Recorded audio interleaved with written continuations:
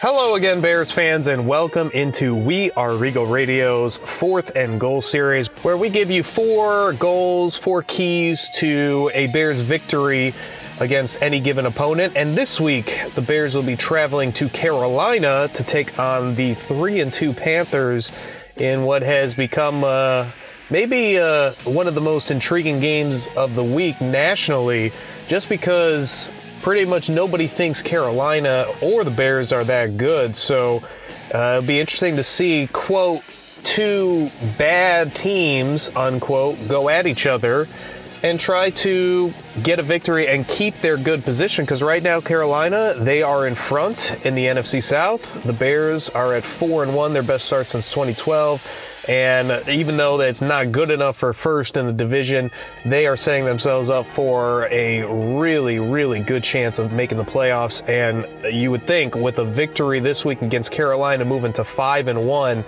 with just a couple weeks away from the midpoint of the season, of course, assuming we'll have a season, because the way that facilities are getting shut down left and right throughout the league, it might be one of the worst years for the Bears to start out 4 or 5-1 because of how detrimental this season's outlook looks at this point in time. But regardless of that, 5-1 puts you in a good position to make the playoffs. So with that, let's go ahead and get started with our first goal. And this one is something we've talked about a lot, and we're going to continue to talk about it because it is so important to the success of this football team in general this season. I mean, if you're talking, you want the Bears to win the Super Bowl, it starts with this week's first goal, and that is running the football.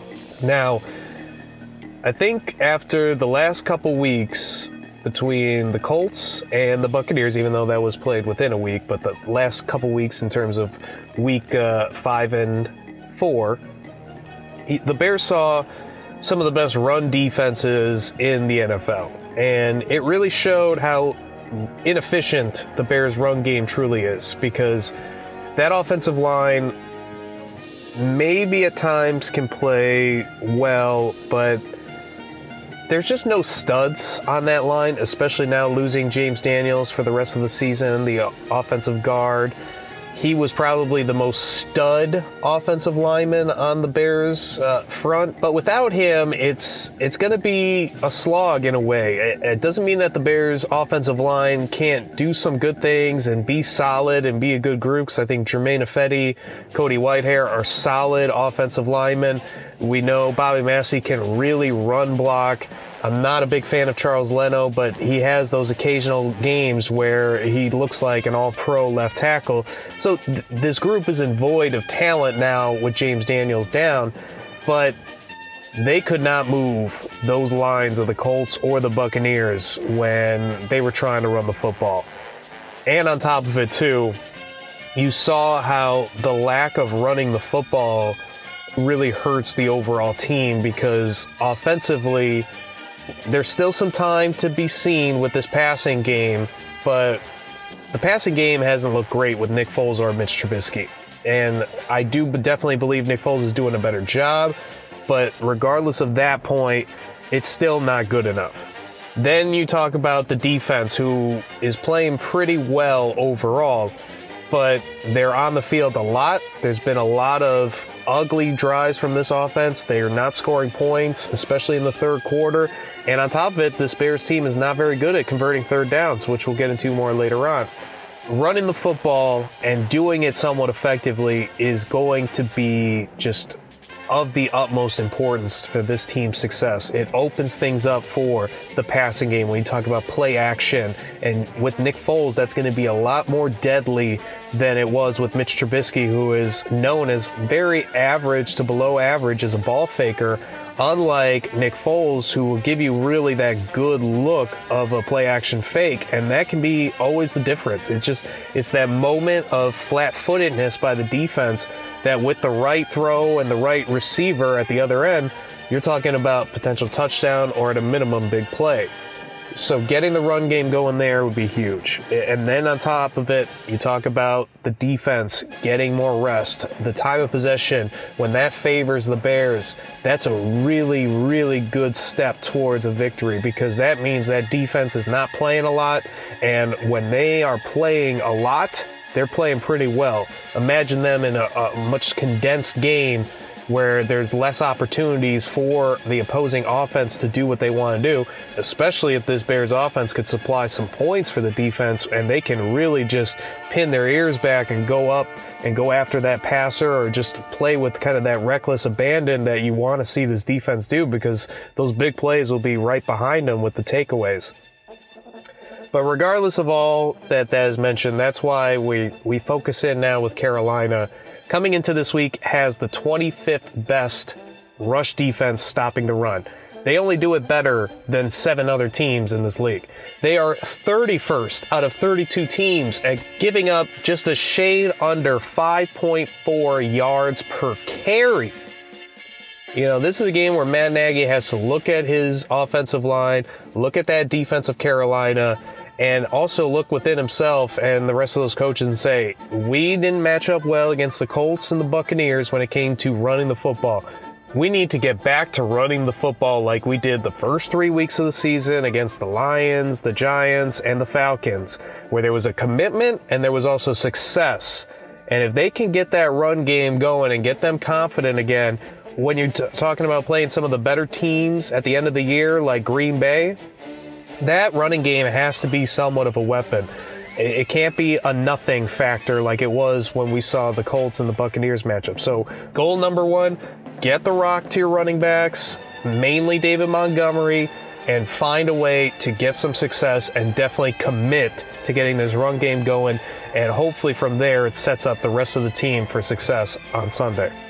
Moving along to our next goal, I'm going to stick with the offense and talk about something that we had mentioned previously in our first goal, but probably as significantly important as running the football is converting on third downs. And the Bears, they have been pretty terrible in this category overall. I think their only real good game converting on third down came against the Giants, and that was kind of like a first half of football more so than anything. Right now the Bears are tied with the Bengals for 30th, and they are converting third down conversions at 33.3%, only above the Washington football team and surprisingly the Seattle Seahawks. But that's a good example right there. Seattle, not been great on third downs. Been a real problem for them. Guess what? They make a lot of plays downfield and they score a lot of points still. If you are a team that doesn't have, a really strong quarterback presence, I'm not even talking about Aaron Rodgers, Russell Wilson, but you've got to have a strong presence at quarterback in terms of effectiveness. And Nick Foles, he's been about as good as Mitch. And Mitch was probably, if we're being honest, one of the worst starting quarterbacks in the NFL. He probably would be ranked 30 out of 32, something like that. Nick Foles, even though he's doing a little bit better job throwing the ball downfield, but his effectiveness is about the same, because you're looking at just way too many drives being stalled. And a great example came in that last game against the Buccaneers. Opening drive, 3rd and 2, wide open Allen Robinson, and Nick Foles absolutely sails it. I mean, just completely misses a wide open Allen Robinson, a nice and easy completion, perfect play design and play call by Matt Nagy. I mean, it's obvious, Nick Foles messed up there, and you just can't do that. I mean, you're talking about an opening drive of the game. You have a chance to get a touchdown and take an advantage, and on your first series, you miss a 3rd and wide open, a 3rd and easy. I mean, forget the distance. It's about how easy and how simple that play was, and the Bears did not execute. And that's been a theme in a lot of games. You think of the Colts, 3rd and 1, and they run it with Cordell Patterson and get absolutely stuffed. I believe since Matt Nagy's been the head coach of the Bears that they are the worst at converting 3rd and 1 or less. I mean, the Bears, hopefully during this mini bye week that they had from the layoff of Tampa all the way to this Sunday, hopefully with the self-scouting and some of the things Matt Nagy talked about, that they can find a way to figure out this issue of 3rd down and make it, you know, they're not going to be one of the best in the league. Usually the best are hovering mid-50s, you know, if they're really killing it, maybe a few shades below 60. You know, the Bears just got to get up to around 40, 45, especially with this great defense. If they can find a way to convert some 3rd downs, it's just like what we talked about with running the football. You do brick by brick, eventually something's going to happen. A big play is going to happen, or a touchdown is going to happen because you kept the drive alive, or you were able to run the football, whatever it is. These 3rd downs really, really matter. And the Bears, simply put, if they want to do anything besides be one of the most questionable 4-1 teams in the league, potentially 5-1 if they get a victory over Carolina, they're going to have to start proving that they're legit, and one of those ways is converting on 3rd downs more regularly. Moving along to our 3rd goal, I'm going to focus in on the defense a little bit here. And this Carolina team, as I talked about in the beginning of our 4th and goal segment, that they're a really interesting team because they are also, like the Bears, a little confounding. Not a supremely great record at 3-2, but after beating the Falcons last week, they took advantage of the Buccaneers loss as well and have now taken control of the NFC South tentatively. And you just wouldn't have expected that at all from Carolina in this early part of the season, and I'll give you a few reasons why. Matt Rule, the new head coach of the Carolina Panthers, didn't get a full offseason and a full training camp preseason to get his guys ready. And when you think about a new coach, new scheme, a lot of new players were brought in through the draft, and some notable changes in free agency as well when you're talking the departure of Cam Newton and the addition of Teddy Bridgewater. A huge blow also dealt to these Panthers, losing Christian McCaffrey for an extended amount of time, but they've still found ways to win, and a big part of that has been a couple guys that are kind of connected to the Bears.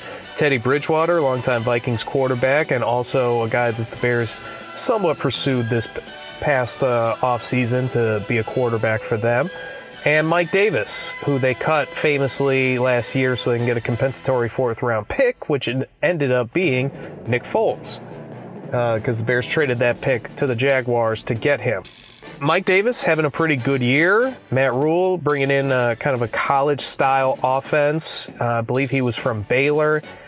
You know, a lot of wide-open, just air raid type offense. And certainly Mike Davis has benefited by getting a really good start to his 2020 NFL season. Teddy Bridgewater is just the same. He is completing, I think, just a few shades under 75%. I think going into that game, it was 73% against the Falcons. He is converting a lot of passes and doing a lot of the things that, you know, Matt Rule is probably thinking. And I'm sure Matt Nagy and Ryan Pace have to kind of look at Teddy Bridgewater and see some of his numbers and say, man, maybe we should have pursued this guy a little bit harder, because he would probably be a huge upgrade over Nick Foles. Not that you have to worry about Teddy Bridgewater really pushing the ball downfield, even though he can do that somewhat, but he just is money in the bank when you're talking about 15 or less and just completing passes and not missing guys and being very accurate. So it's going to be a challenge for this Bears defense. One good thing is he's not a very athletic quarterback, has some athleticism, but he's not a guy that's going to run away from you. So this pass rush, hopefully they can continue where they left off against Tampa, and they're going to have some opportunities, I would think, at bringing Teddy Bridgewater down and really affecting the game there. There's some interesting pieces around Teddy Bridgewater now that Christian McCaffrey's out that he can go to as weapons, but overall, this matchup is pretty good for the Bears, and especially this Bears defense against that Panthers offense, because if they don't really have to worry about the deep play and these corners and safeties, inside linebackers, if they could play some tight coverage early in that first, from the line of scrimmage to 15 yards downfield, and give that pass rush just that added maybe quarter of a second, half a second, they might have a chance to really wreck this game, because unlike Tampa Bay, you kind of felt Tampa had the ability to push the ball downfield, which could be a problem for this Bears defense, especially if they give up points, because the Bears offense isn't scoring. And then you look at the game against the Colts, you thought, man, that run game might really dominate the Bears, who at the time really showed and I guess still do, but still have shown a vulnerability to giving up yards through the ground against opposing offenses. This game doesn't really have any element of that. There's not a thing that jumps out on paper or thinking about this matchup where the defense, really could be in trouble. Obviously, if they don't play well, they don't do the normal things that you need to do, whether it's your assignments, your technique, fundamentals, scheme-wise, substitution-wise, whatever. Outside of that, this Bears team matches up really well against Carolina, and they should have an opportunity, I would think, defensively to keep them to a pretty low scoring total. And if this Bears offense, like we've talked about, can find a way to get, I would say the magic number is 25 points. If you can get to 25 points, they might win, I don't know, close to 12 games this year, just because that defense is killing it when it comes to not giving up points, especially in the red zone.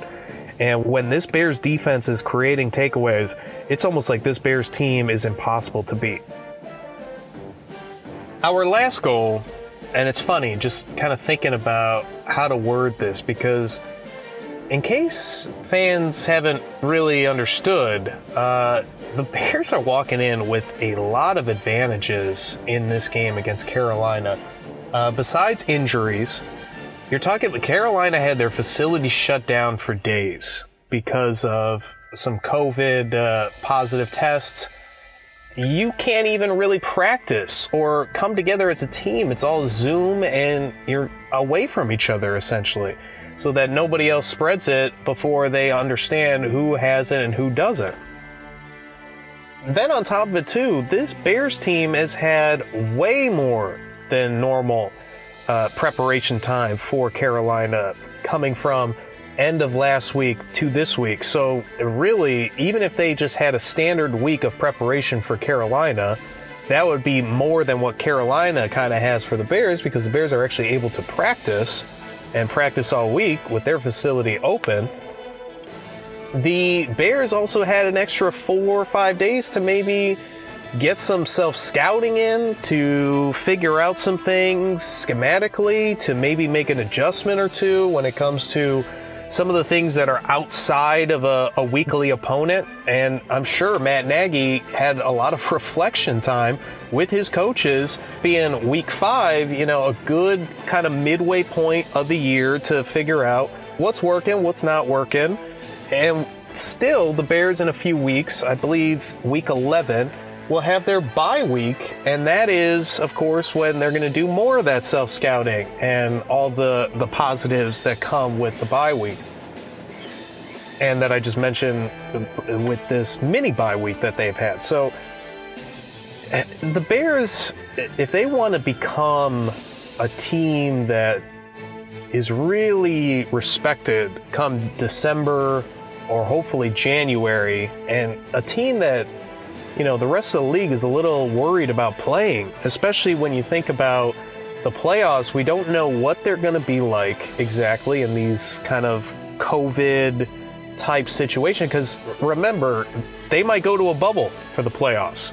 If they can get to the end of the regular season, the NFL might just pull a Major League Baseball and say, you know what, I know logistically it didn't make sense for the season, but we've got to secure our playoffs. We can't have any type of delay in the playoff scheduling and change things around. So the Bears, with their 4-1 start, have put themselves in a position, if they can figure out a win against Carolina and then They'll have a Monday night showdown against the Rams.